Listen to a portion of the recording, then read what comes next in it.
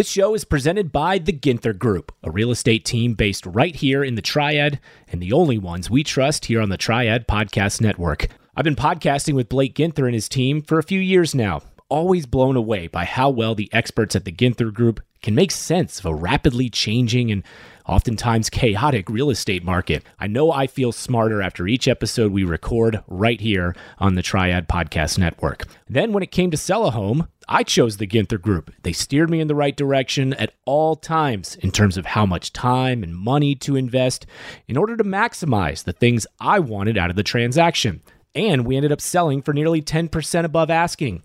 Look, I can't guarantee you the same results, but why wouldn't you at least meet with them and see what's possible? Call 336-283-8689 or visit theginthergroup.com to see if the Ginther Group can help you own your future. Now back to the show. Well, I'm at the Red House with Courtney Puckett, and thank you for coming to hang out. Yeah, thanks for having me. So, you're releasing music soon.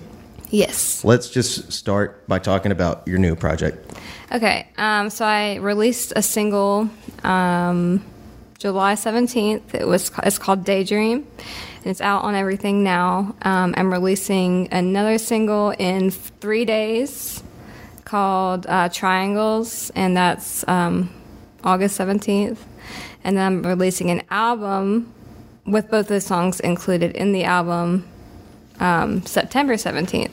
So it's all like the 17th. There's no really specific reason for that. It's just to kind of make it consistent. And the album release will be at the Maroni Theater in Salisbury. So it's going to be a big event, and it's ticketed. My husband has a band called Big Break, and they're going to be also releasing a double album on the same day. So we're doing a big event. We're hoping people will come. It's like a 300-seated theater. So yeah, that's kind of the whole thing. And the album's called Out of the Gray, and that's a song on the album. It's kind of like a bossa nova style song.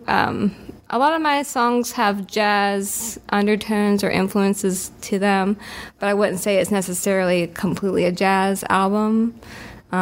Daydream, I had a review. My friend sent it to some guy in Boston. I don't remember specifically the reviewer's name right now, but it's on my website, and he said it was kind of like a pop folk song, which I mean, it has that, because it's got bluegrassy stuff to it because there's a violin player, and it's kind of all over the place. But I would say that R&B and jazz are kind of the center of it. So yeah. Yeah, I feel like you should come up with some sort of weird mystical thing for the whole 17 thing. I know. Yeah. I should. Well, and I've been calling it dreamy jazz because I just kind of feel like it's kind of flowy, and so that's kind of what I've been calling it. So I don't know if that could relate to that. I don't know. Some overlap in there somewhere. Yeah. So why jazz and R&B? How did you end up with those flavors in your music? So there's a lot of things, I guess. I've been playing the guitar since I was 12. I've been playing music a little before that. I was in band in middle school and high school. I played the clarinet. And then I was in jazz band in high school. I also played the tuba randomly. The band director needed a tuba player for our band, and so I said, I'll do it, and I did it. I'm kind of I like to learn new instruments. I enjoy that. I played the mellophone for a year, which is kind of like a French horn, but for marching band. So it's more outward. It's kind of like a big trumpet is what it looks like. Okay. What else did I play? I don't know. But so I played a bunch of stuff. It was in jazz band. So that kind of was one thing. And then on top of that, my grandpa was a big jazz fan. He liked Fats Waller and Billie Holiday and that kind of stuff. So my whole family, they're not really musicians, but they're music lovers. So like my parents had me listening to just everything, like when I was a kid. So my dad's a big blues person, so that's, kind of has similarities. And just kind of growing up with that and then doing it in school. And then when I listen to music, typically I like to relax. Some people like to and sometimes I like upbeat music too. I don't only listen to smooth jazz or anything, but a lot of the time I like relaxing to music. And so I just wanted to create something that I personally enjoy and that's calming and kind of reflective. And so, and then when I went to college, I actually never really sang before high school, or I just never sang. I wasn't in chorus or anything. So I sang in college randomly. I tried out for the women's choir and sang with that. We did just a bunch of different genres with that. And once I finally kind of started working on my own stuff, I just found my voice. I enjoyed singing that kind of music. And I don't have like a super theatrical voice or anything like that. It's more mellow and so that's just kind of what I'm suited for and what I like. And I enjoy the guitar part as well. Like I like playing jazz music. And I also am influenced by a lot of artists like Erykah Badu and Norah Jones. I really enjoy her stuff. Billie Holiday. I love Billie Holiday. All that good stuff. It's just, I just love it. So I don't know. That's kind of the path. Yeah, so I guess what that makes me curious about is like, for a lot of people, I think including myself, music is for people who are self-taught and who aren't in like more like the disciplines of music, and maybe they live more in folk music. It's one thing to take a guitar and start with the guitar and teach yourself chords and then just kind of write songs, and that type of music tends to be on the simpler side. And then when you're starting instead with this sort of exposure to an education in music and a diversity of instruments and sounds and stuff like that, it seems like the music can be more complex. So maybe one question might be, when you approach music and the creative process, are you going into it, when it comes to like jazz noises, jazz movements and sounds and stuff, are you able to kind of surprise yourself? Is it like, what is the creative process like with that education in there? Like, is it like you can kind of predict what you're doing and it's mathematical, or is it sort of like you're still like discovering sounds and discovering noises that you want to use and stuff like that? I think it's kind of a mix. I took guitar lessons for about a year from Daniel Seraph. Yeah, you know him? yeah.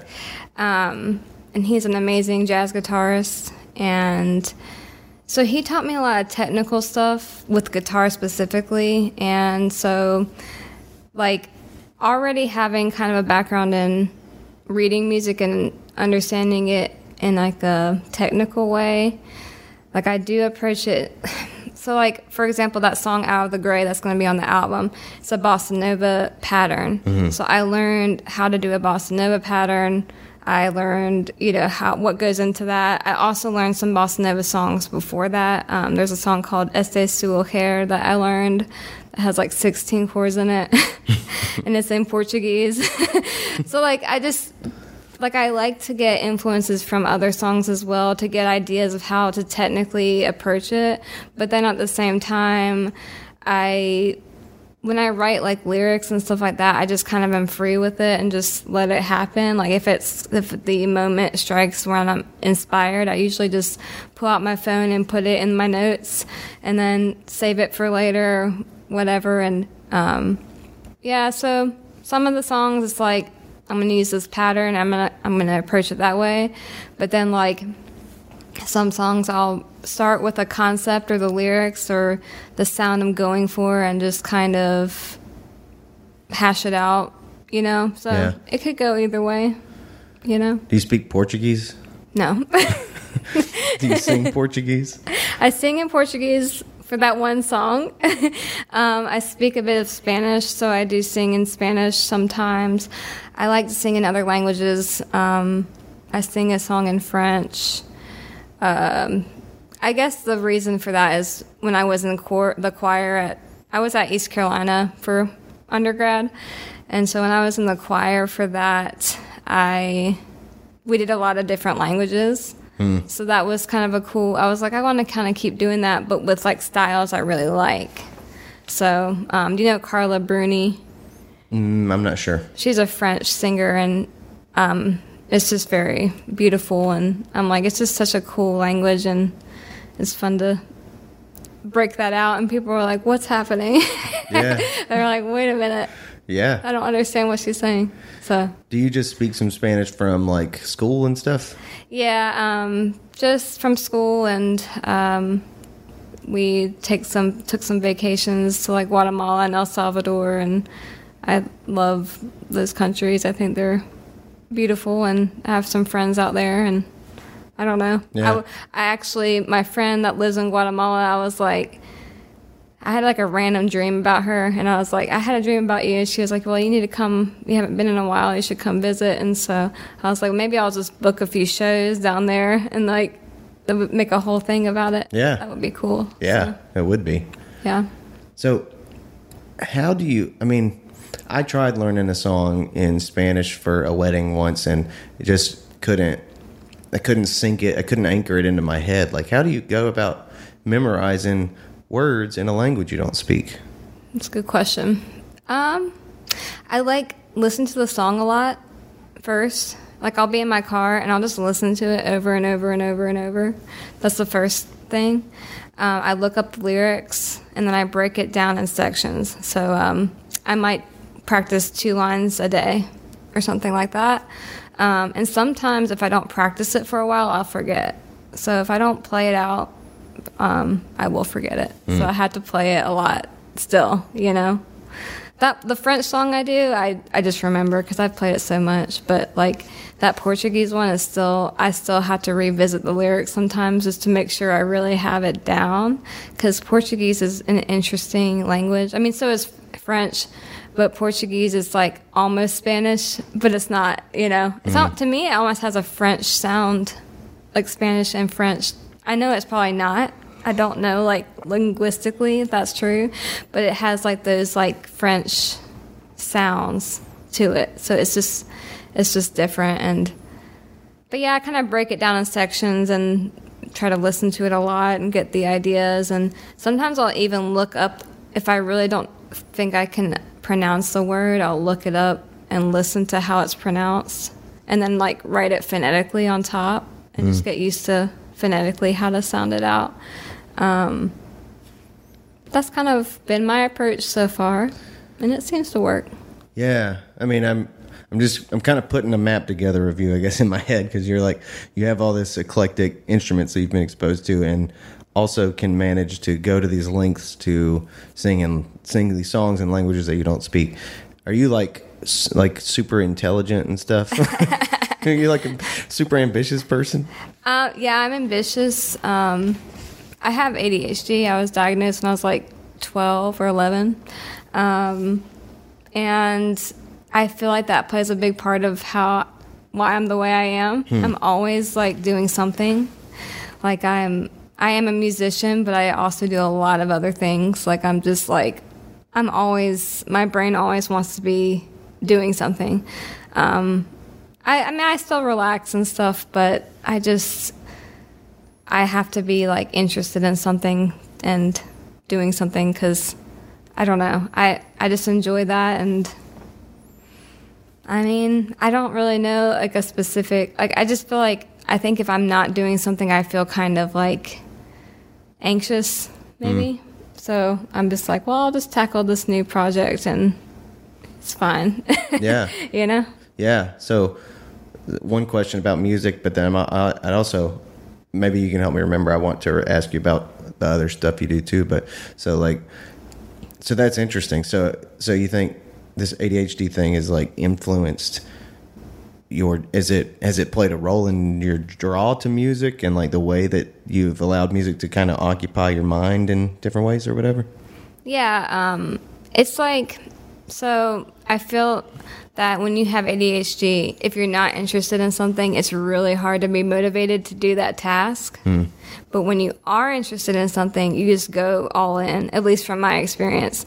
So like with music, I just like go all in, I hyper focus on it, and I tried, I kind of just focus on like one thing at a time because not one thing like I focus on, like, for example, if I'm learning a new song, I focus on that for a bit. Or if I'm trying to book radio shows or something, I will do that all day. Like I'll work on it, so my approach to music is kind of finding one thing that I need to do and going for that and making sure it's done, and then kind of going to the next thing. And because with the business end of music, it can be tricky for me because I just like to create it and I like to perform, but trying to book everything and make sure my T's are crossed and that kind of thing can be difficult. So it's good for me to like take a day to just work on the booking or the promotion or whatever. So yeah, I think it's helpful in some way, in a lot of ways. Like that's just who I am. I think maybe the hindrance would be just sticking with certain things that are more difficult for me to do, like I said, like trying to make sure that everything's booked and dealt with. And yeah, but that is interesting, and I could see how, if it has that, given that it has that sort of that jump all in feature to it, I can see how that would be helpful with certain of those tasks. Yeah, that's really interesting. So what are some of the other interests that you have that occupy your days? I have a lot of random interests, so I'll just tell you a few. Okay. Well, so I like to roller skate. Okay. I go to skate parks and I roller skate. I do like ramps and drop off stuff, and I do. That's what I do. I have a ramp in my backyard, a half pipe, and I really, yeah. Wait, when you say some random stuff, roller skate, I'm picturing 2 wheels in the front, 2 wheels in the back. Yeah, that's correct. You wait. You go into a half pipe with a roller skate that has 2 wheels in the front and 2 wheels in the back. Correct. I've never heard of that before. I do that. And I have a block on the bottom so I can slide on the rail. And yeah, it's fun. I don't know. I wear a helmet. But yeah, there's a park in Lexington that I love. It's just the Lexington Skate Park, and it's concrete and really cool. And I like to just put some music on and skate around. Hell yeah. Yeah. And I listen to a lot of R&B when I do that. Huh. Yeah. That's really interesting. Like, I feel like I remember, like, when I was a kid, I don't think rollerblading was as prominent. And so when we would go to a skating rink or whatever, it was common to see people wearing roller skates. But I don't see that ever anymore. And I don't even hardly see people rollerblade. But if I think about skating, I'm thinking about rollerblading. Yeah, a lot of people are like, oh, those are your rollerblades. And I'm like, no, they're not. Yeah. But no, it's actually coming back into popularity, which is cool. There's a bunch of cool people that do some crazy tricks, and I can't do like anything crazy, but I just have fun with it. Like some people will like do a backflip out of the thing, and I'm not trying to do all that. I'm just trying to cruise around and have fun. But it's just a nice way to exercise and have fun and relax. And I don't know. At first, it was not as relaxing, obviously, because I fell a lot, and it was painful. But after the pain stuff, it's gotten nice. And I would recommend, like, if you are going to get into it, get some knee pads, because you're going to fall on your knees a lot. So get some knee pads. Did you skate as a kid? I was, here's another random thing. I worked at Sonic Drive-In when I was 15. Yeah. So I roller skated for that. I mean, yeah, I roller skated as a kid, but I feel like that was probably, like, I owned a pair of roller skates because of that job. Right. And then my buddy, who is a roller derby girl, I just had them in my closet forever. And she was, like, at a show I played at the Lee Street Theater. And she was like, oh, my gosh, I love that set. And I was like, well, I love that you roller skate. And I was like, I'm so jealous. I wish that I could roller skate, you know. And she was like, you just go do it. And I was like, oh, okay. Like, so we started skating together. And I don't know, it's just, there's something cool about just going to do something that's like, you don't think you can do until you just go do it. Yeah. And, yeah. So that happened. And I also enjoy, like, I've randomly literally just started, like, foraging for mushrooms. That's, like, a complete turn, but I like to, like, get outside. I think that's a big thing. I just want to get outside and have excuses to be outside. Yeah. So I like to forage for mushrooms, which I don't do. Like, I don't eat anything. I guess I won't forage for them, but I like to go take pictures of them and learn about them before I start, like, getting into the edible mushroom situation because I'm not trying to die. Yep. But so I've been, like, recently into that, and, like, I like a little bit of gardening. My buddy has a nonprofit called Happy Roots, where she builds school gardens and has a greenhouse at a high school and is starting to do a big greenhouse project now. And so that's a pretty cool organization to check out. It's on my Instagram bio if anybody's interested in that. So yeah, I like to do things that just make me feel happy and relaxed. Yeah. Yeah. That is fun. The mushroom thing, I know exactly what you mean. So I kind of roam around here doing a little of that, also taking pictures. But yeah, I've heard that with mushrooms, even like fruit mushrooms, there's like a rule of thumb, like you have to watch somebody else, an expert, like eat a mushroom before you should eat it, so that you something or other. Yeah. Like you have to anyway, because there's so many subtle differences that might not be easy for us to detect if we're not, like, super skilled in identifying mushrooms or whatever.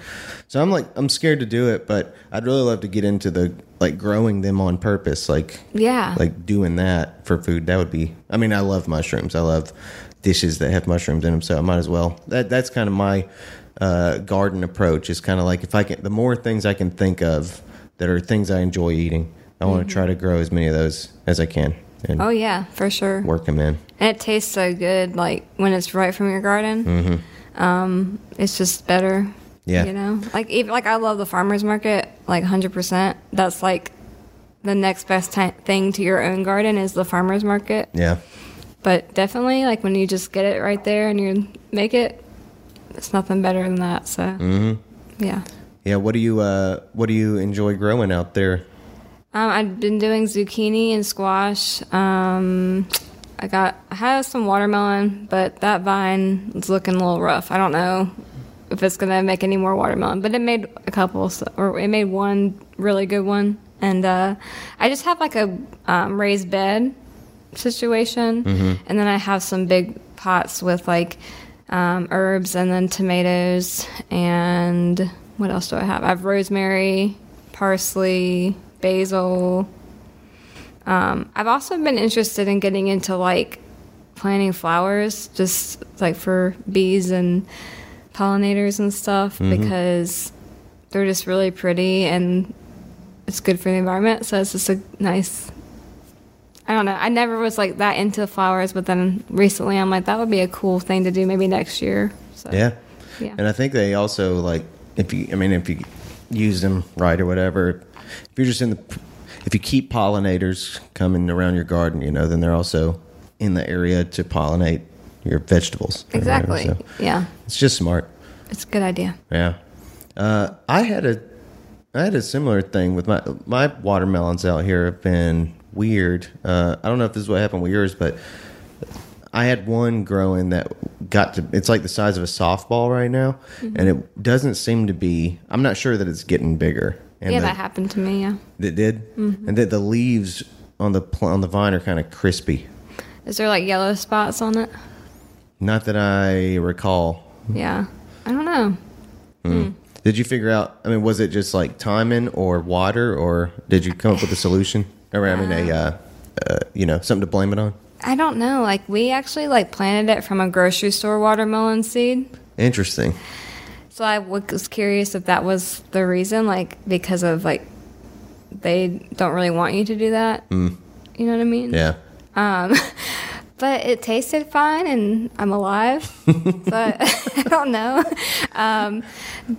The only thing I would say is just maybe give it a little longer and keep watering it. But I'm not super expert on it. Did your watermelon?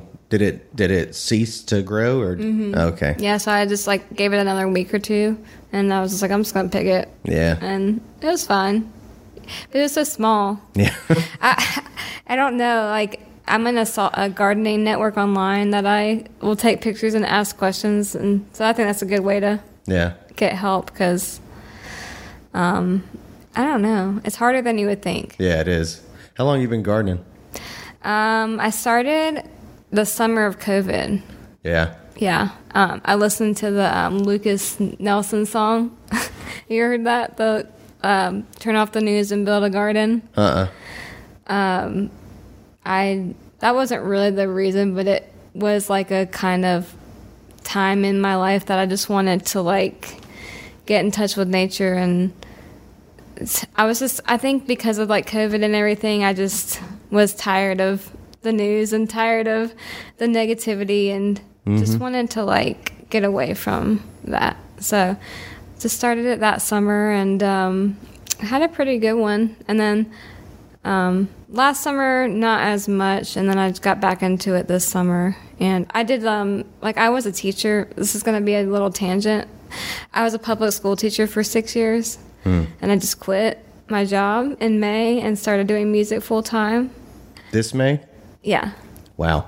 I've been doing music, obviously, before then, as I was a teacher. It was actually not a bad schedule because music usually is on the weekends and in the summer. So it kind of worked out. But I was just very burnt out on the job, so I quit. And but anyways, when I worked at the school, we had a school garden through Happy Roots. So we did gardens through that a lot. So like that was a big focus, was that garden. So I didn't do mine as much at that time. But we did like broccoli, and we did like fall and winter gardens. Like I tried to sustain it all year. Yeah. So that was a good time. That part of it was cool. Being creative was cool, but other parts of it were not as good. So I just kind of was like, needed to get away from that. Yeah.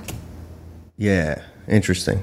Yeah. And I can talk more about that if you want. Yeah, there's a lot to talk about there. Like, yeah. There is. Yeah, I don't know what do you have on your mind? If I just said keep talking, then where would you go? Because I have like different directions I could go in, I guess. Well, I did my undergrad in elementary education. Okay. And I like working with kids. Like I was thinking about doing a kids album in the future, and like I like that aspect. I think so. I worked in special ed for 2 years, and then when I finished my degree, I did, like I was a TA, like an assistant for special ed, and then I transitioned to a full classroom of my own. And at first, it was fine. Like, I felt really confident as a teacher, and I felt like I was doing a good job, and I got a lot of, great observations, and everybody liked what I was doing. And I got a grant for a full class set of ukuleles, so I taught my kids how to play ukulele every year. So that was cool, and I did the gardening with them. I did a lot of like stuff like that, like social emotional learning type stuff, like stuff that really will help them. Like obviously academics are good, but I wanted to also incorporate the life skills type stuff. And it was going pretty good. And then so the year that the pandemic happened, 2019, that fall, before the pandemic, I just started feeling anxious every day going into work, and it was a mixture of things, and I think it's like there's so many things. Like it's the political end of it, the fact that there's not enough funding. It starts to kind of weigh on you after a while because you realize like that it's not fair. And then there's like the parents you have to deal with. A lot of them are great, but there's some that are just really hard to deal with. I'm not going to go into too much detail just to be on, for privacy reasons, but it was stressful. And I worked at an at-risk school, so there was a lot of stress. And so then I was feeling kind of like, I don't know if this is really what I want long term. And then the pandemic happened, and we were virtual the rest of the year. So it was kind of confusing because it's like, it was just different. Then the next year, I taught virtually the whole year. And then this past school year, we went back in the classroom, and there's a lot of stuff going on with our school board that was negative, and we had a lot of change in administration. It was also like more of just like the school itself was going through a lot of change, but it was just a lot of stress in my life, and I was coming home every day just unhappy, and I was getting more gigs kind of as the pandemic things were lightening up, and I started realizing like I think I could just do this. And so I finished the year out just to get it done and not leave the kids hanging, I finished the year, and I was like, I'm going to be done, and I'm going to try this. And it was kind of scary, but so far it's been working out. Yeah. So we'll see. I just started doing it full time. So but yeah, I think that our state needs to change a lot of things in the education system. And honestly, they need to pay teachers more. Bottom line, teachers are doing a lot for the kids and not getting enough support. So that would be great. Yeah. If anybody listening to this is a political professional, we will tag a few of them. Make sure they think about it. That would be great. Yeah. If they would pay people to do their job. Yeah, agreed. Okay, cool. So that's some stuff to work with. Yeah. So I have noticed that it has been a common experience for people to, on this side of COVID, in different ways, get more in touch with nature or whatever that means to them.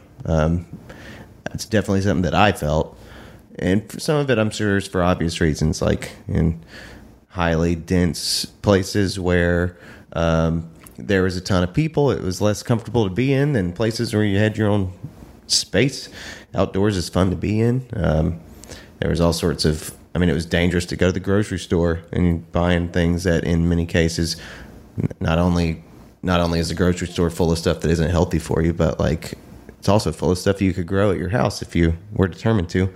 And we just didn't do that for a really long time. So anyway, I can understand some of the practical elements of it, but also there's this emotional bond that people describe getting back in touch with nature that they've remembered since COVID.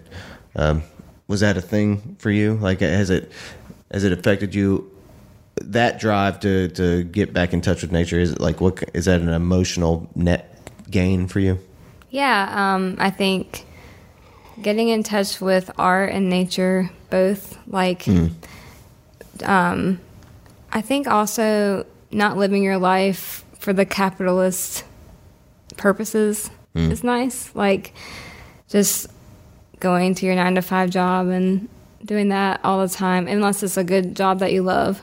But it's kind of nice to just slow down and like focus on what actually makes you feel fulfilled. And for me, that's been doing the music and going outside and just taking walks and looking around. And it's just important, I think. And I think that humans right now are very anxious and stressed out. And I think it's because of all, it's good to have progress in a lot of ways, but in other ways it's also important to remember where you came from. And,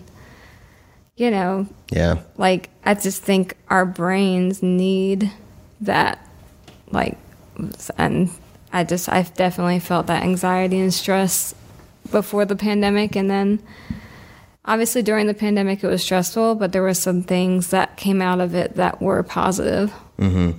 So, You think that's why people are so crazy now? Yeah. Yeah. Well, they experienced what it was like to slow down, and then they had to go back. No kidding. Yeah. So it's been hard. Yeah. To go back. Yeah. And I think that's why people are quitting their jobs, myself included. And I'm not saying I'll never work. Like, I'm going to be going back to school and trying to figure out when I want to, change it up a bit. But I think just kind of taking control of your life a little more, and instead of just letting things happen to you. The Triad Podcast Network is presented by Icon Custom Builders in Winston-Salem. We've all been there. You're thinking of making some changes around the house. So what do? You take to social media, ask for recommendations to make those home improvements, and inevitably, you get 20 responses, and each one has a different answer. You're even more confused. Well, we're here to make it easy for you. Just talk to our friends at Icon Custom Builders. Whether it's a large or small renovation, they've been transforming homes in the Triad since 2005. And like we've been saying for several months now, chances are you've got more equity in your home than you realize.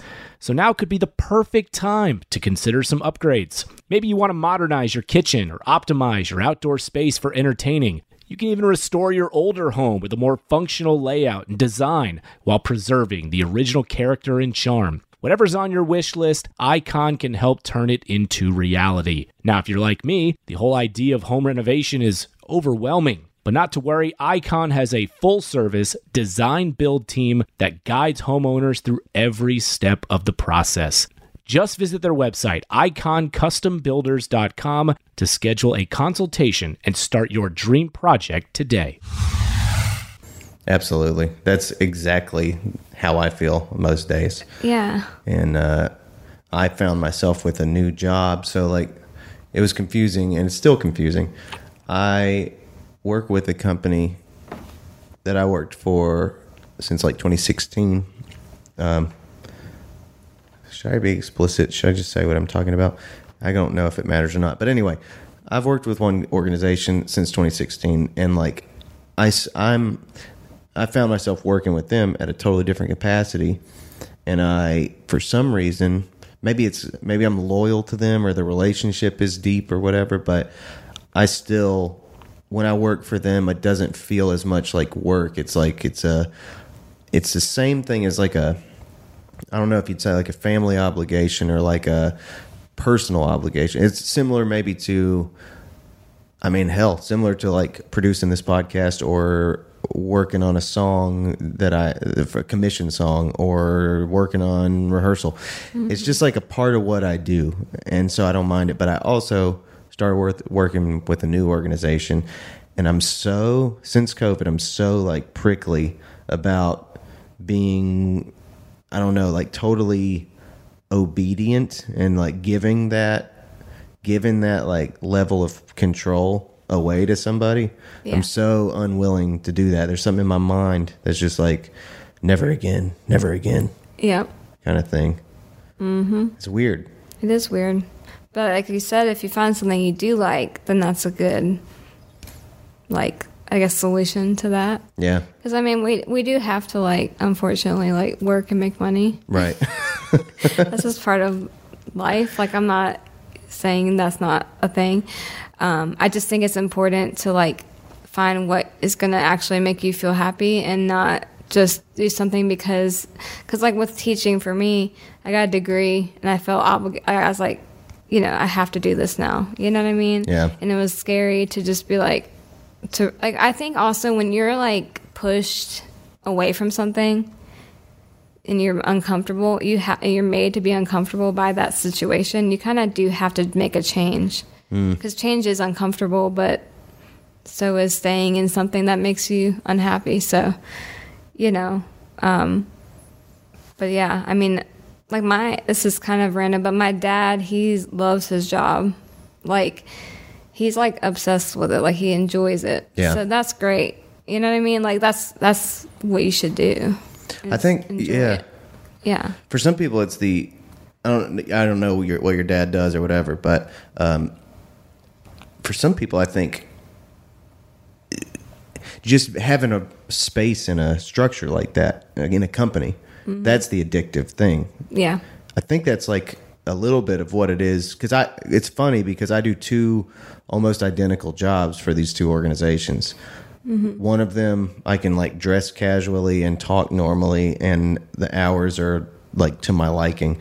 And one of them is the total opposite of that. But the work, different level of frustrating. It's like, and I think maybe it's maybe it's because of the space I occupy in the hierarchy, where I feel like I'm at the bottom on one of them, and I'm more, like, relevant to the other. I don't fucking know what the deal is, but I'm fascinated by the fact that the work is so similar, but one of them makes me feel so depleted, and one of them makes me feel normal.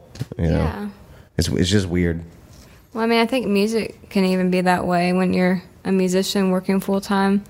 There's certain things that are more fulfilling than others. True. You know, like, sometimes you're just getting through it, and sometimes it's amazing. You know, there's a lot of highs and lows to music as well. So it's not just, like, to me, it's not a complete solution. It's just trying to find something a little different that I feel I'm gonna, you know, I don't know, just changing my direction a bit and seeing where it takes me. Yeah. So, yeah. I dig it. Yeah. Lifestyle of gardening and music. I feel like that's like a thing now. Yeah, I think so. Do you know Emily Mussolino? She does, like, she's out of Durham, I believe. Yeah, Durham. And she does, like, she's amazing, really great musician. But she also, you know, does the gardening, and I feel very, like, connected to her because, yeah. We need to get specifically a network of gardening musicians put together, I think. Yeah, that's a good idea. Maybe we'll follow up with that. Yeah. I cut you off. What were you saying? No, I was going to say, there's a lot of people that have been on this podcast, like, specifically female musicians that I feel very connected to. Just, like, I don't know that all of them garden necessarily, but I feel like they have that similar kind of personal life too, like, where they want to be in touch with nature or something like that, you know? So. Yeah, you said something, or you were talking about artists that you're interested in, and you sound like somebody who's, like, really up to speed on what's happening specifically, like, among female musicians. And is that like, what is that? Is that like an effort? Like, you really care about what female musicians are up to? Is that like a thing? Yeah. So, like, in I don't know the specific year. I want to say 2015, maybe. It's kind of when I started doing live music. And the reason, like, I've always done music, but it wasn't like live music. It was like either with a band or with a group or by myself in my room. But it wasn't like live. Anyways, so 2015, I went to Earth Day Jam in Salisbury, and Dark Water Rising was playing. Do you know? Are you aware of them at all? I'm not aware of many things. That's fine. They're not really, like, performing together anymore, but all the musicians are great. And Charlie Lowry was in that, and she's doing some cool stuff. And then Emily Mussolino was also in that. So two really strong women. And Emily is an amazing guitar player, just like, and I don't think I ever had seen that before. Like, I know there are amazing guitar players that are women, but I'm saying, like, personally, I hadn't, like, seen a live show with you know what I mean? Yeah. And then Charlie has this powerful vocal. They both have really powerful vocals. And so seeing that as a 22 year old? I think I was 21, but almost 22. Seeing that and knowing that I was a musician and I did kind of have a, like, want to perform, that was a catalyst for me, is seeing them. And so ever since then, I just really love to see women doing that, because I know that it's changing people's, I mean, it's probably changing people's lives, you know, because it changed mine. And so, yeah, like, I know you've had Rebecca Todd on here. She's another person that I just, like, saw and was like, you know, this is like a North Star for me. Like, you know, just there's just some Victoria, and just so many cool women that are unapologetically themselves and doing what they want to do, and it's just nice. So it's just, and I genuinely like their music as well. Yeah. Like, so that's, like, I mean, honestly, that's the main thing, is, like, I like the music, and then on top of that, you see someone that you can relate to, and I don't know, just, it's always been something special for me since I first saw them. And also, like, music festivals in general are really nice atmosphere, so it's just, yeah. Yeah, I think that's awesome. Yeah, I know that feeling too. Like, it reminds me of, like, sometimes you just don't know what's possible, and then you see different innovative people open doors, and it's just like, oh shit, like that's within the realm of possibility, and it makes you think different. And I remember when I was like 18 or 19, and I went over to somebody's house, and they were have you ever seen The Last Waltz?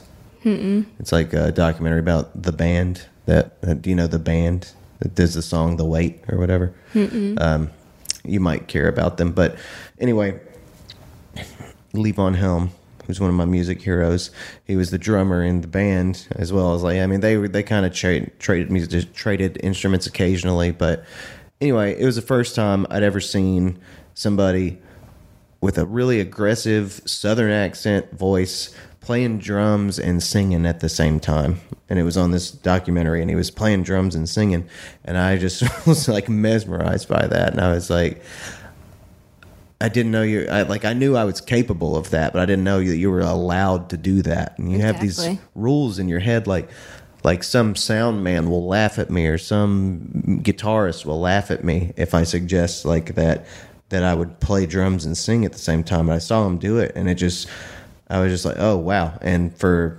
my introduction into rock bands kind of was that, like, I was a singing drummer, and yeah, it was, you know, that was a huge moment for me. It was just like, wow, I didn't know you were allowed to do things. When you were younger, did you ever, like, listen to music and imagine it was you performing it? Because I used to do that. I did imagine a lot of weird things. Like, I remember once listening to a Toby Keith CD while my parents were cleaning the house, and I had them like, I interrupted them while they were cleaning the house and asked them to watch me pretend to perform the song. Mm-hmm. And I remember in my memory, I felt like they looked at me like, "What? Why are you having us watch you do this?" And they kept cleaning the house. And I remember, like, kind of imagining albums with my name on them and stuff like that. Yeah. Yeah. That's, like, it's just, I felt that way, but never thought that was achievable for so long. And then when you see it happening, you're like, wait a minute, I could do that. Mm-hmm. And also, like, it's also finding your own, like, talent and what you're good at, because I didn't know I was a singer for a long time. I mean, I literally didn't know. Like, I even, like I said, I was in the women's choir for a year at East Carolina, just on a whim. Like, it was so random. Like, I was just tried out for it because I was like, I've always wanted to be able to sing. Like, I just think it would be fun to be able to sing and play my guitar. Because I would sing in my room, but you never know that you can sing until someone tells you. Yeah. So I was too scared to actually sing in front of anybody. And so I went and did the women's choir, and I got in. But even that, I was just thinking, like, well, you know, it's just like you're doing your part of the group. I don't know that I'm like a lead singer. So I kind of did, I got into it carefully. Like, I took vocal and guitar lessons, and after that, private lessons. And it was funny because I went into the lesson and I was like, listen, I don't know if I can sing very well, but I want to like try. And he said, okay. So I sang a song and played the guitar, and he was like, oh wow, I thought it was going to be bad, like by the way you prefaced that. But he like gave me a lot of confidence by telling me, you know, it was good. And then I did like some open mics, and everybody was like cool. And yeah, and now everybody's like focuses on my vocals, when for me, I've always been an instrument person. So which is fine. I'm glad they like it, because if it was bad, that would be sad for me. But Sure. but like, it's just interesting. No one's like, oh, you're a great guitarist. They're like, I'm not saying I am a great guitarist. I'm okay. But like, it's just funny to me because I grew up playing guitar, and then I did not grow up singing. So Yeah. it's just interesting. And I wonder, I know a lot of jazz guys that lots of people in town love to go see, and they like to hear jazz. But more people, definitely, I know more people that go to like concerts where there are bands that either do familiar songs, like the Vagabond Saint Society, that do like the tribute, like different albums or different bands or whatever. People love going to those, or original shows. I think there's probably a different. I think there's maybe you have a different perspective on this, or a more informed perspective on this. But I feel like, generally speaking, people have more appreciation for like words and voice than they do strictly like the discipline of instrumental skill. Oh yeah, I think that the human voice can't be replicated, and so it's a connection. Like, I sing harmonies with my husband's band, Big Break, and a lot of people, like, the harmonies are a big deal to them. And because it's just like, instruments are really, really awesome and beautiful, but I think that everybody listening wants to connect with something, and I think that they feel more of a connection to the human voice, generally. I'm not saying everybody feels that way, but I just think generally people feel that way. And I personally listen to mainly songs with vocals in them. Every now and again I might listen to instrumental stuff, but usually I listen to vocals. And like I told you earlier, I listen to podcasts a lot, like every day pretty much. So that's people talking, and Yeah. I don't know. I think it's nice. And also there's something cool about hearing people's singing voices and the different, like, diversity in that, you know? So. Do you listen to music as much as podcasts? That's a good question. Lately, no, but it kind of changes. Yeah. Like, I think because I'm playing so much and doing music so much right now, I like to listen to spoken, like people talking. Yeah. And before, like when I was only playing maybe like twice or three times a month, then I would be listening to music more often, maybe. I don't know. But yeah, and sometimes I have a hard time finding what I want to listen to music-wise. I don't know if you ever run into that, like you just don't know what to listen to. And especially when I'm driving, I don't want to be looking through stuff when I'm driving. So I'll just put on a podcast and it's just easier. But like literally the last couple of weeks, I have been like trying to save more local or regional artists in a playlist and just like listen to that. Yeah. So I'm like consuming more stuff that I can like be inspired by or enjoy or whatever, you know. But like, yeah, lately I definitely have been on the podcast wagon. The Triad Podcast Network is presented by Icon Custom Builders in Winston-Salem. We've all been there. You're thinking of making some changes around the house. So what do? You take to social media, ask for recommendations to make those home improvements, and inevitably, you get 20 responses and each one has a different answer. You're even more confused. Well, we're here to make it easy for you. Just talk to our friends at Icon Custom Builders. Whether it's a large or small renovation, they've been transforming homes in the Triad since 2005. And like we've been saying for several months now, chances are you've got more equity in your home than you realize. So now could be the perfect time to consider some upgrades. Maybe you want to modernize your kitchen or optimize your outdoor space for entertaining. You can even restore your older home with a more functional layout and design while preserving the original character and charm. Whatever's on your wish list, Icon can help turn it into reality. Now, if you're like me, the whole idea of home renovation is overwhelming. But not to worry, Icon has a full-service design-build team that guides homeowners through every step of the process. Just visit their website, iconcustombuilders.com, to schedule a consultation and start your dream project today. I feel like around 2018 or something, I kind of switched. I feel like prior to that, I was always building on music playlists. And somewhere in there, I just like switched to word stuff, and it was podcasts, and it was like the type of, I don't know, like YouTube channel stuff that will be all talking about different subjects or whatever. Yeah. Or even TV shows, like just having them on in the background and hearing them happen. And I don't know why. And I noticed like weird phases, like during quarantine phase, when I was like taking down a barn, then I started listening to music heavily and having like really emotional reactions to it.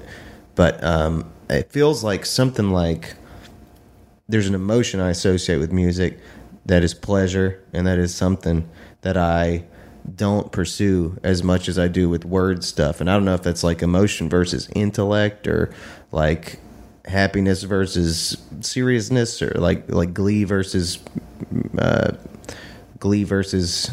don't know, purpose or something like that. I don't know what it is, but it seems like there's something going on in my psyche that is making me actually prefer usually to listen to like word stuff rather than music.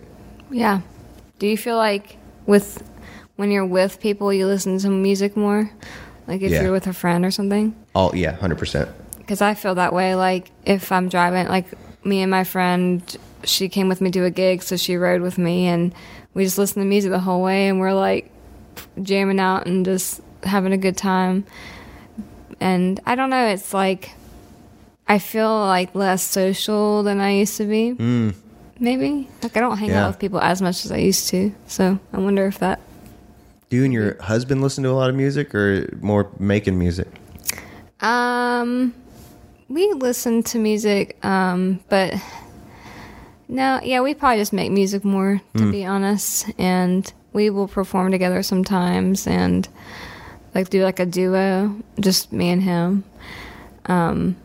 But like we really like Andrew Bird, for example, like kind of cerebral type music, I guess, is what we typically relate on, because he really likes like Rage Against the Machine and like harder stuff, I guess, which I don't dislike that. I just don't listen to it much. Yeah. And I like to listen to like flowy like stuff. So we kind of meet in the middle when we listen to music together. Like his band is kind of funk rock and Americana. And then I'm like jazz indie rock.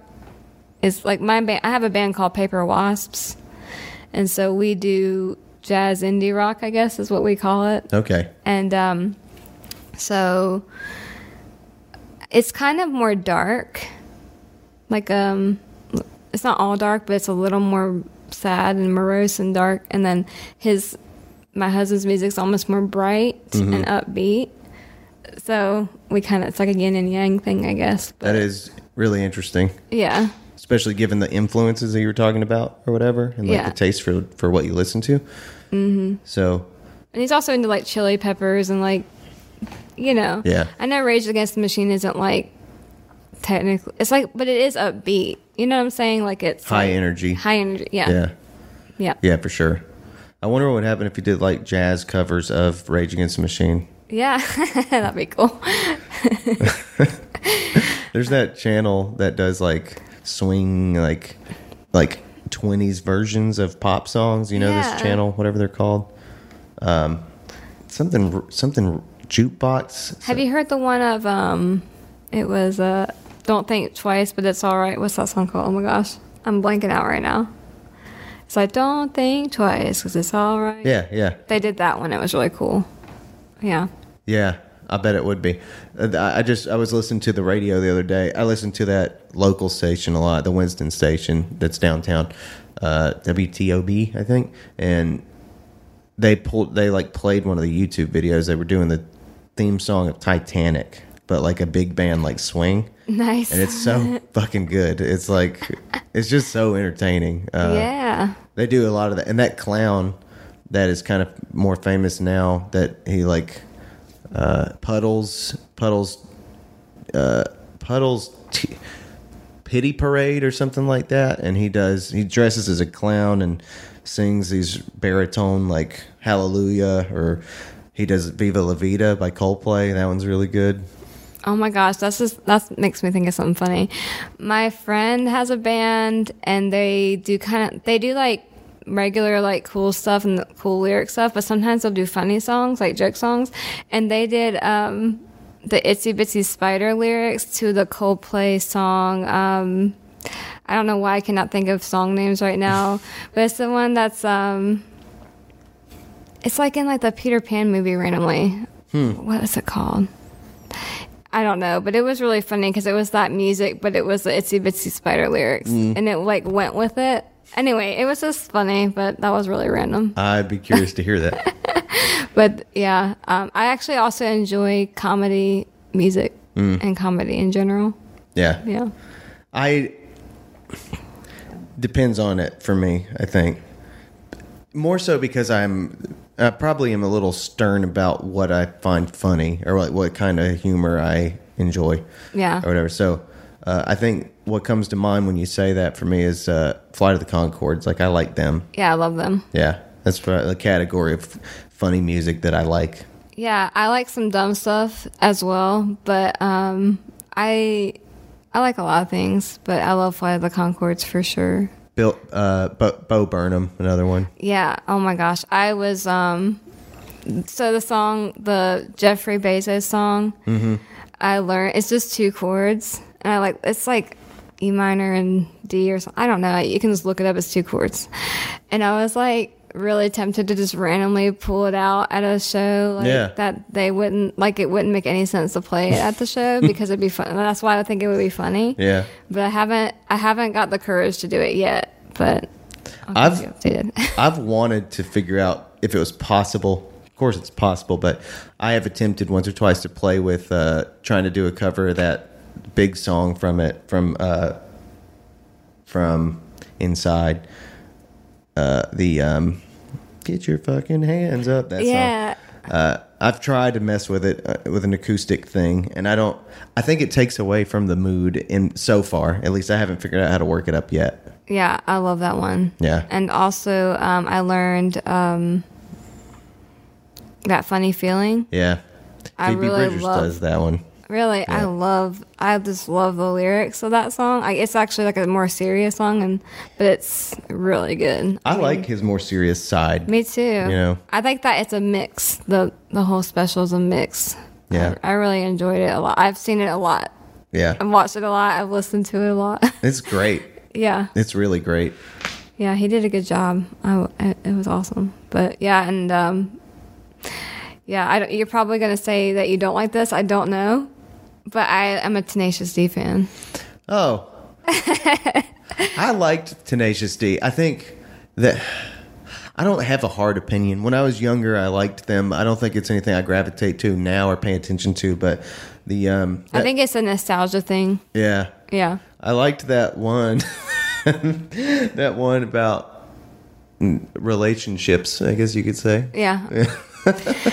Me and my friend are gonna go see them live randomly in September, and I don't know. I just enjoy like comedy music, and it's just I think what's funny about them, because I was listening to something like they did like an Audible thing, and so I listened to it.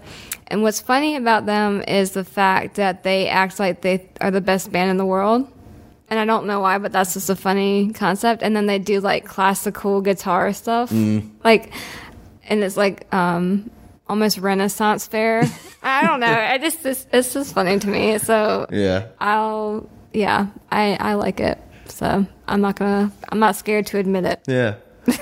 Very, hell yeah. Yeah. The Pick a Destiny thing. I mean, that was like strange that they were able to make that happen, and it was cool. And it's like, you know, I'm really glad that exists. Like a whole feature around comedy music. Like, that's kind of hard to. That's probably hard to get funding for. You know, so I'm glad they did. Yeah, I think they didn't do well though. But now it's like become a cult classic or whatever. So. Oh, really? Yeah, but like it wasn't. Like financially, I don't think that they made a lot of money. Well. But I think it was important that it happened. Yeah, it for funny. sure. I enjoyed it. But like, if you think about it, things like that probably did set up the stand-up specials and stuff for success. Like a full hour or more of comedy. Yeah. I don't know. Just those things in the past. I don't know. How do you feel about like musicals and such? I like musicals. It depends on what it is. Like when I was younger, I was like obsessed with Rent.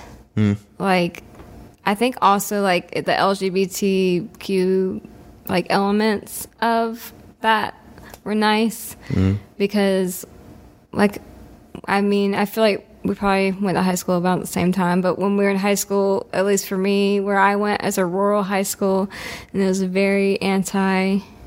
a lot of anti-gay stuff going on, you know, like people were very homophobic. Yeah. And I feel like that high school may still be like that, unfortunately, I don't know. But, and I felt like that specific musical was nice because it made me feel like that was more supported, and because I don't know, I just it's really unfortunate. Like whenever I was growing up, that it was very negative. Still, you know, I mean, there's progress obviously, but now I feel like there's so much more like progress, and people feel more like it's almost negative to be homophobic. I feel. I mean, I know there's still stuff going on, but I do think it's gotten a lot better from when I was growing up, but I do feel like musicals have a lot of cool like ways of supporting like social movements and stuff. So there's that. I don't listen or watch a lot, but you know, we went and saw Wicked a couple of months ago, and that was cool. Wicked. I've heard of that, but honestly don't really even know what it is. It's like the Wicked Witch of the West story, and it's cool. I mean, it's really good music, and we saw Hamilton kind of recently too. My mom is really into musicals, so like she'll like buy us tickets, and then I'll just go. Yeah, so that's cool. Yeah, you know? That's fun. So and I'm not saying I'm not into them. I just don't like seek them out as much as maybe, I don't know, some people do. What about you? No, not as much. I mean, only sometimes. Like for me, it's probably most musicals I probably don't love, but there's a few exceptions that I can get down with. And it's usually because I love the immersive experience of the like emotional singer or the soul singer or whatever. And it was like from a term you used earlier, it's like theatrical singing doesn't I don't connect with it for some reason. And so like I think of performances of the past, performances that I can think of. And maybe it's not fair for me to exactly explain it that way because like, I don't know, you think of like, I think of a movie like White Christmas and there's some like serious emoting going on in some of those performances. And it doesn't matter that it's a story or that it's a movie or that it's like around the idea of a play or whatever. The songs they sing are super convincing. And so that's an example to me of where I'm just like wrong about this. Yeah. But there are other examples, particularly on stage, I think, where people just like the type of vibrato they use and the type of diction they use that I can tell it's a play and a performance.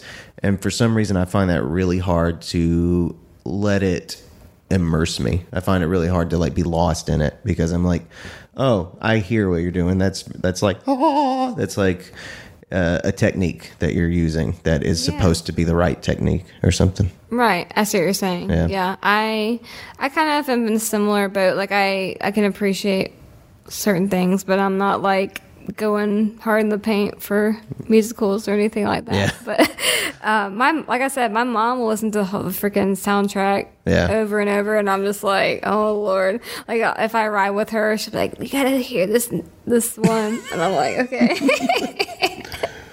But yeah, I can think of a few that have hit me hard. I liked the music in Sweeney Todd.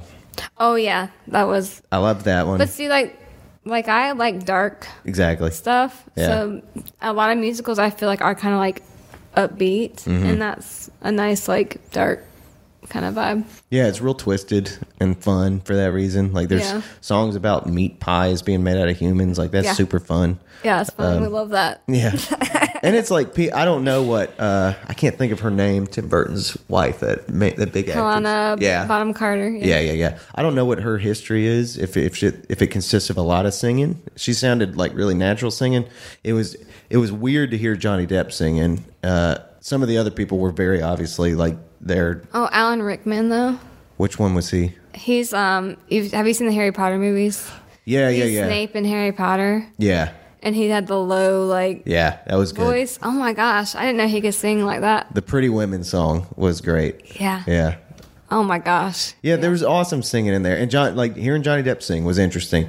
I didn't enjoy...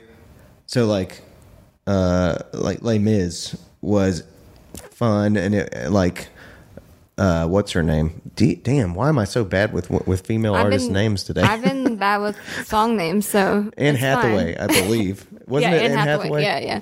I actually never saw that, but yeah.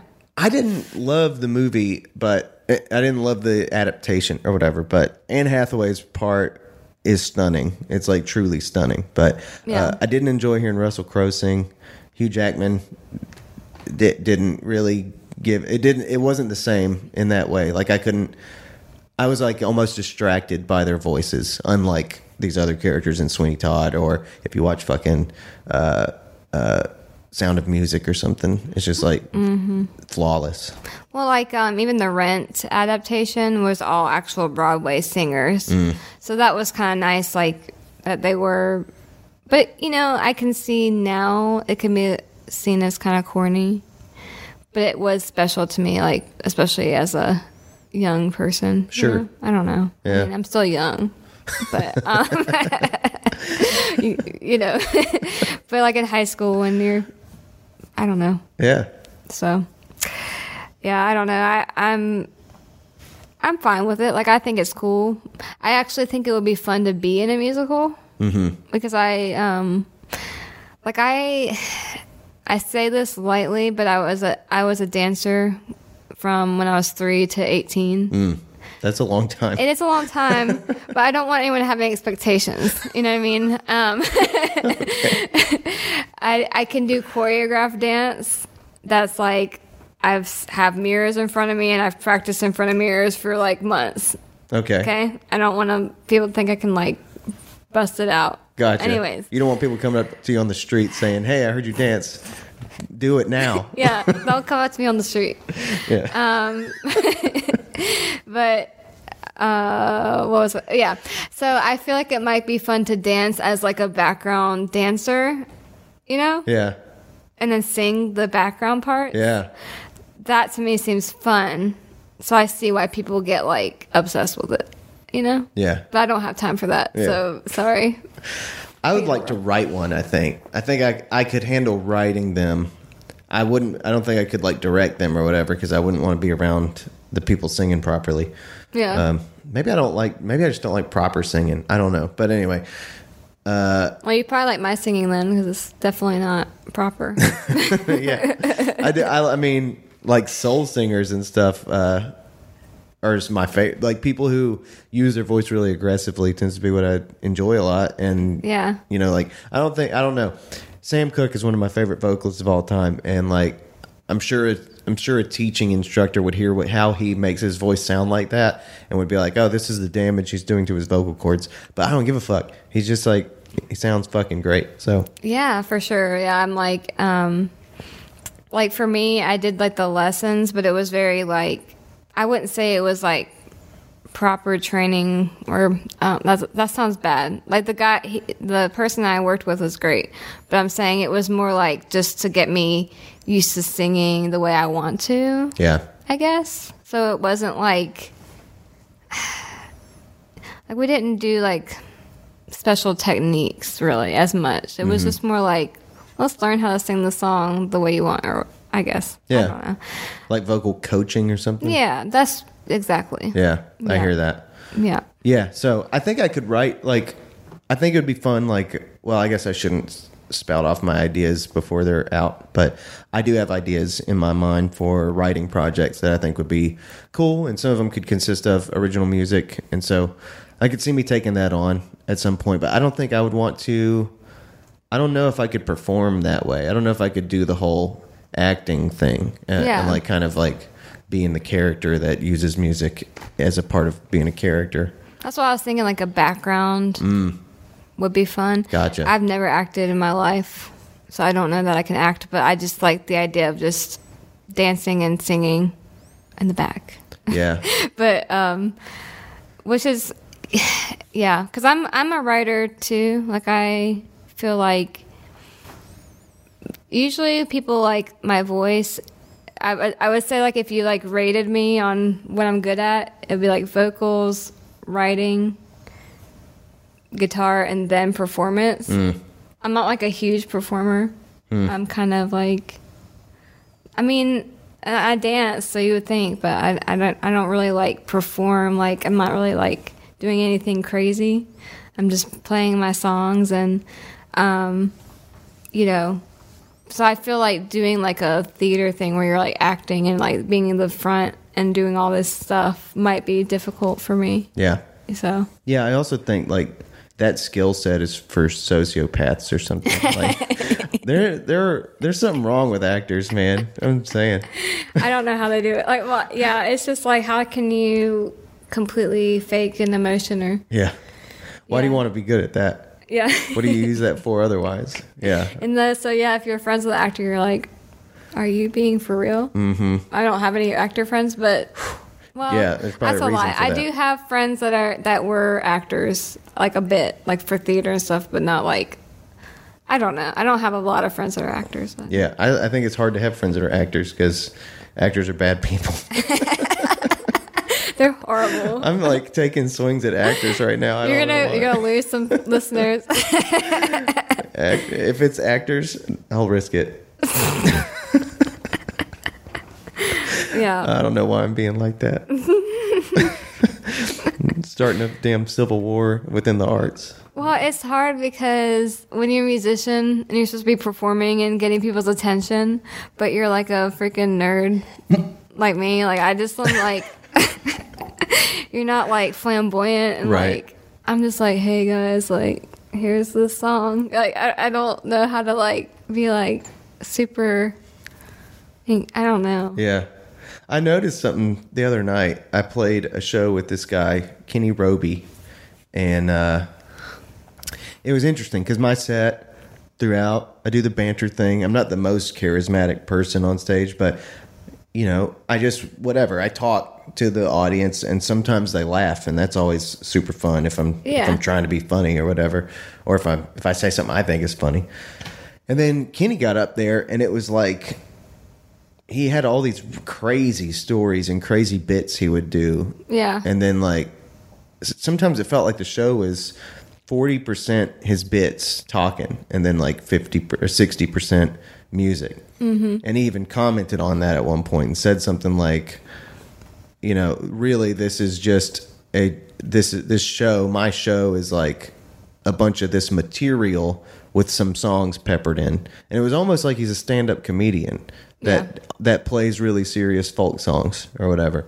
Yeah. And I was fascinated by that because I was like, to some degree, I think that's something that happens a lot in folk music or independent music, is this sort of like balance between the serious performance and then that in-between space that's like, you are supposed to be, I don't know what, somewhat, perhaps you could be flamboyant, perhaps you could be a total clown, or I know a lot of people that go the awkward route, and they just kind of they just say kind of dumb, awkward things that like make it sort of funny and make the audience kind of relate to them in that way or whatever. Yeah, that's probably my route. The awkward route. Yeah, that's a lot of people.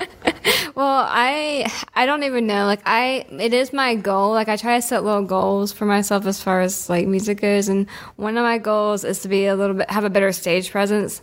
And I don't mean like do a bunch of crazy stuff, but I just mean like kind of work on how I want to do my live show and make it more engaging, because I do think it's important. Like, if you're not getting them engaged and interested, then it's hard to like for them to listen to what you have to say musically.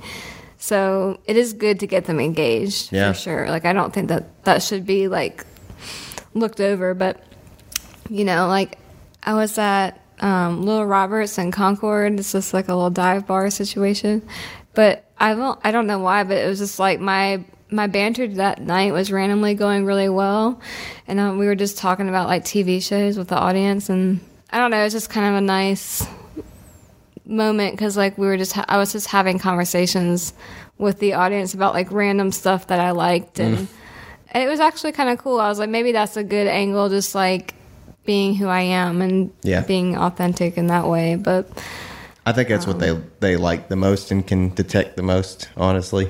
Yeah. So how long have you been doing this podcast? Since November. Okay. I released an album on Halloween last year, and I like the way it happened. That Cardinal is tweeting. The way it happened was I wanted to promote the album, and I wanted to, instead of do a PR thing and like reach out to the local papers, I wanted to have a buddy of mine who's a journalist come over and just us talk about it and make that public. But then I thought, well, I've thought about doing a podcast for forever. Maybe I'll just launch it that way. And that initial idea never actually happened, or hasn't happened yet, like a discussion about my album. But whatever. I launched the podcast on November 1st last year, and I've been doing it for, I guess, about 40 weeks now. Cool. Yeah. How'd you find out about me? Just through like social media and stuff? I think so. Yeah, I was just like, I was like going through a bunch of local artists, following them, and like spreading word about the podcast. And then you were probably one of the people that came up, and I was like, cool, there's one I don't know. That's cool. I'm glad that I showed up on there, because I'm like, I don't know if anybody's seeing this. No, I'm just kidding. Social media is going pretty good. Like, I feel like I've been trying to like get my life together and just push my stuff out on there. So it's cool that you were able to find me on there, and you know, it's nice. So, because I'll reach out to like podcasts or radio stations or whatever. So it feels good for a podcast to be like, hey, will you come on there? And I'm like, I've made it. For sure. I did it. I want this to be a space where when there's activity in the state, like your new album or whatever, like where there's something in the music community that's kind of happening that's fresh and, out of the ordinary, I want this to be a space where people can kind of expect to hear about some of those things. So I'm stoked to be able to like draw some attention, hopefully, with my small audience, because it's not like I have a huge audience, but I think the people that listen to this give a shit about it, and it's cool to be able to like hope that they will hear about your album, and then hopefully they will share it with other people as well and stuff like that.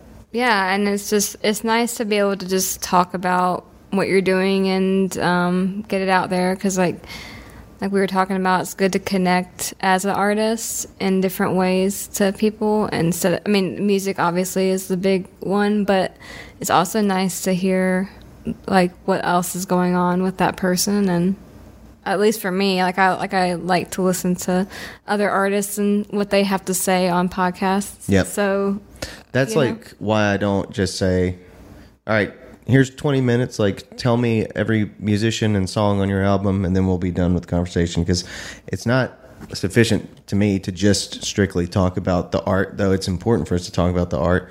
But it's more about, like, I think it's really interesting for people to have an inside view at who somebody is and what their interests are, and whether they roller skate in their backyard or whether they wear knee pads, and like suggest that other people also wear knee pads and stuff like that.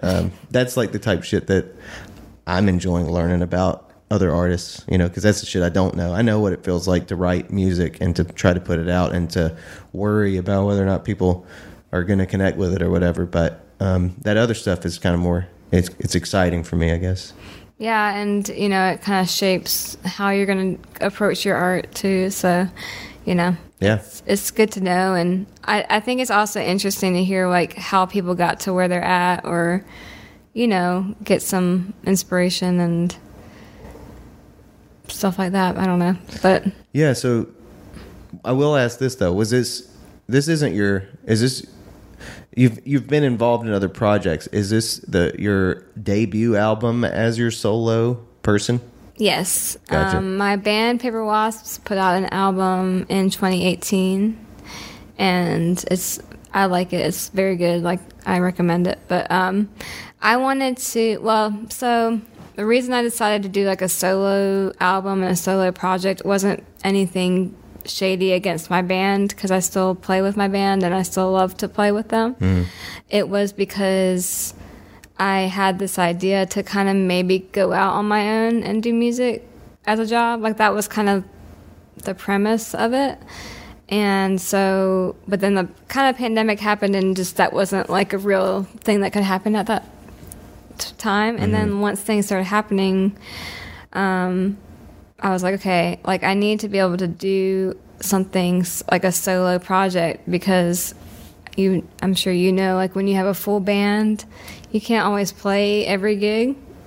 So Yeah. It's just hard to make money like that, like, consistently, unless the band's all willing to tour and do all that, which is it is realistic for some people, but with my band, it's just not realistic to tour like a big tour or anything right now.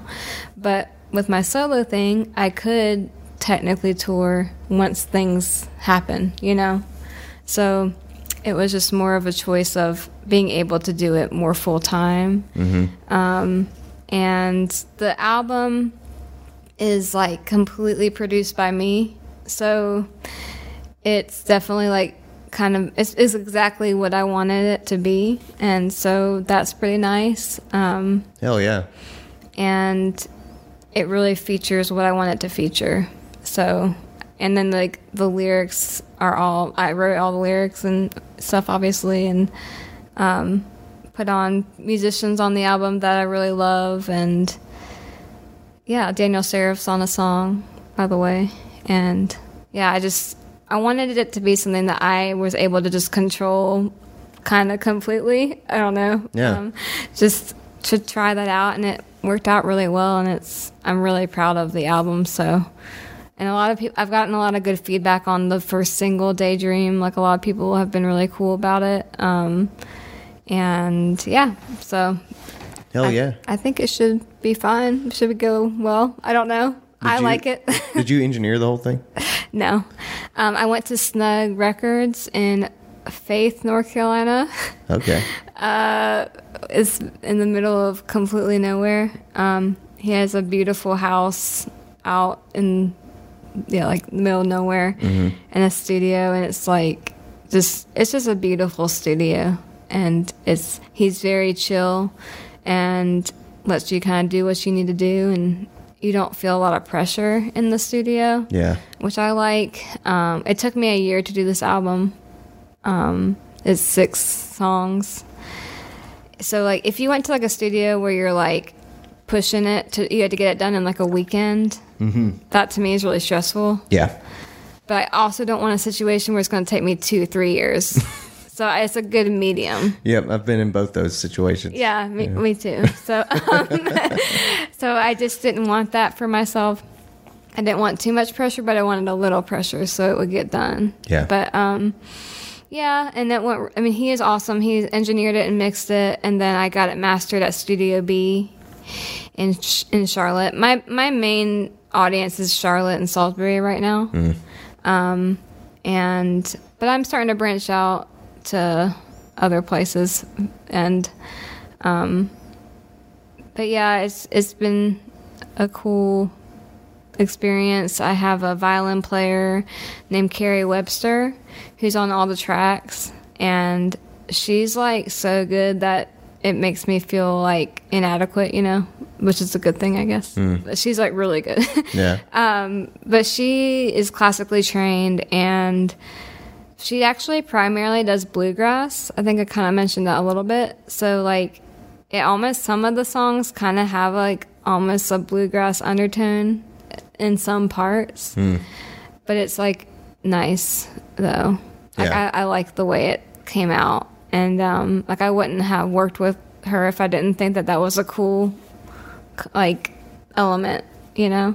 Yeah. And so she's awesome. And then her husband plays upright bass, and he did the upright bass parts in all the songs. And yeah, like we just had a bunch of really cool musicians come on to there. I have a guy that rapped on one of the songs. It's like an R&B tune. And that's called Triangles, which will be out in 3 days. And it's just very like smooth and chill. That song's about, I read a book called Euphoria by Lily King, and it's like a book on this anthropologist lady. And I like the idea of, and she like had like this love triangle in the book. And so I liked that premise of being out on being an anthropologist out in the field and like having this weird romance situation. Yeah. So it's kind of like a dark song, but that's kind of what was the inspiration for it. And I don't know. I just like to write songs that are either based on other art that I like or based on something I'm experiencing, you know? Yeah. But, so yeah, it just has a lot of cool people on there, and it's gonna be it's nice. I think people are gonna enjoy it. So Awesome. yeah. Well, I mean, I think that's a great place to leave people hanging. I think, yeah, I hope people will go check it out. I mean, this will be out tomorrow, so we'll do what we can to tag your stuff and like make sure people go anticipate your new single coming out and check out the old one. So Yeah. hell yeah, I look forward to hearing the whole album. Yeah. Thanks so much for having me on here. Thank you for coming, for real. And Yeah. I don't know, we'll keep in touch. If you need an interviewer for your to talk about your album, just let me know. Okay. I don't know that I'd be any good, but if you need a person to talk to, just Bounce some ideas off of? Sure. I'll give you a shout. Absolutely. I don't know. Yeah, I need to probably think about releasing one of these days. Oh, well. well, Well. yeah, thanks again. Yeah, thank you. All right. Cool.